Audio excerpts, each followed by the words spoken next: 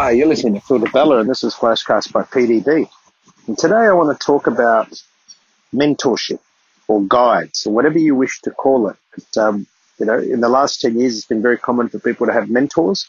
Obviously, this has been going on for many, many years, but in the last 10 years, there's been a trend of having mentors. I've been asked by many people to be a mentor myself. I've mentored some people. One of the reasons I brought out the Flashcast series is exactly for that, to reach as many people as possible. And to sort of mentor, guide, whatever you want to call it. But I don't want to treat mentor as a buzzword. I want it to be a process, a person that you seek to help you, guide you, and help fulfill what you need. But regardless of whether you're a student, whether you're an entry-level employee or a seasoned professional, mentoring and guides to help you achieve what you want to achieve and have a successful career are so important. Just like sports, many of the high-performing sports teams, organizations have mentor programs in place, and many studies have shown that the companies and the organizations that have mentorship programs are those that often achieve their goals far quicker than others, and that's an important thing to think about. There's all different things to look at when we talk about mentorships, but it's, again, at the end of the day, choosing a mentor or deciding whether to have a mentor is all about where you are and where you want to be. So it's really, really important for you to map out where you are right now and where you want to be in life. And then that helps you decide what you're actually missing, So important to do that so that you can find the right person for the right need that you may have. Now, in an organization, and that's what I want to focus on today, fostering a culture of mentorship, of guidance, is something that I've always done, whether it was DeBella Coffee, whether it was Abbotsford Road in New York, whether it's now at the Coffee Commune. Very, very important to have everyone in your organization understand that there's this culture of mentorship where people are always guiding and training you, to be better, to be a better version of yourself. And that's something that needs to happen in an organization. So what I want to cover is a few steps that leaders can take to create an effective high-performing culture of mentorship. So that's what I'm going to focus in on here, is steps that leaders, teams, team leaders can take to create an effective high-performing culture of mentorship. Now, the first one is you've got to have the right intention in setting up a mentorship relationship, meaning it's not a tick and flick. It's got to be something that you are truly committed to. So you've got to believe in it. You've got to have the shared values and understanding and wanting people to be mentored, to have a mentorship program. So number one is to make sure that you have the right intentions. It's not a tick and flick, that it actually is your value and the value of the organization to have this in place. The next thing is to train employees at all levels that every moment is a mentoring moment. So the mentorship doesn't have to be, we formally sit down one-on-one, spend time. Every moment is an opportunity for mentoring.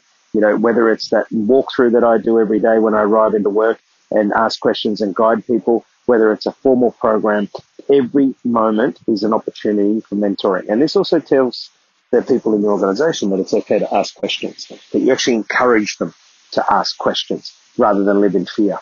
Number three is encourage all team members at all levels to ask for mentoring opportunities. They've got to feel safe. They've got to feel a value in understanding that there's a culture in the organization that encourages people to ask for a mentor. Now, it might be an internal mentor, might be an external mentor, but they have the ability to ask and say, hey, I need guidance, I need support so that I can help achieve the goals of the organization and obviously achieve my own goals. Number four is to foster a team-first mentality, to make sure that it's about the team first, not I, but we. I love the Ubuntu culture, UBUNTU, the Ubuntu culture of I am because we are. And that's something that really stands out for me. And that says team like nothing else ever does.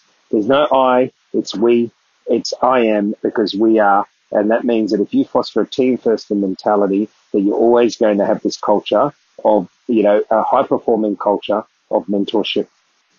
Now, remember that flowing on from that, number five is that the team comes first, and this applies to everybody. No matter what level they are in an organization, everyone must understand that the team comes first and everybody is important, because you're doing and creating a culture of mentorship because you want to focus on individuals being the best versions of themselves. And that's what people must understand, is that you value as a leader that the team comes first and that you want to adopt a culture that individuals become better versions of themselves through the guide and help of mentors.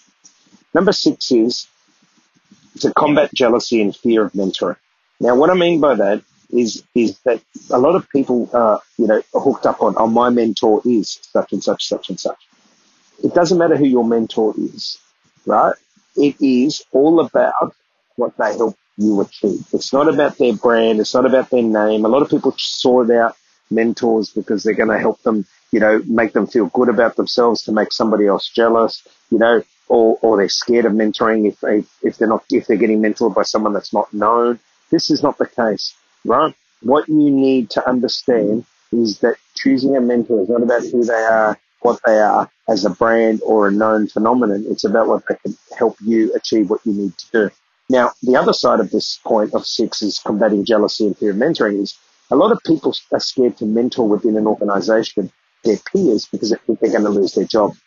Now, that is not the case, right? So just as important of making sure you choose the right mentor not to make others jealous, you also need to be prepared to mentor people in the organization, not thinking that somebody's going to take your job, because that's not the case. You want a team mentality. Everyone works together.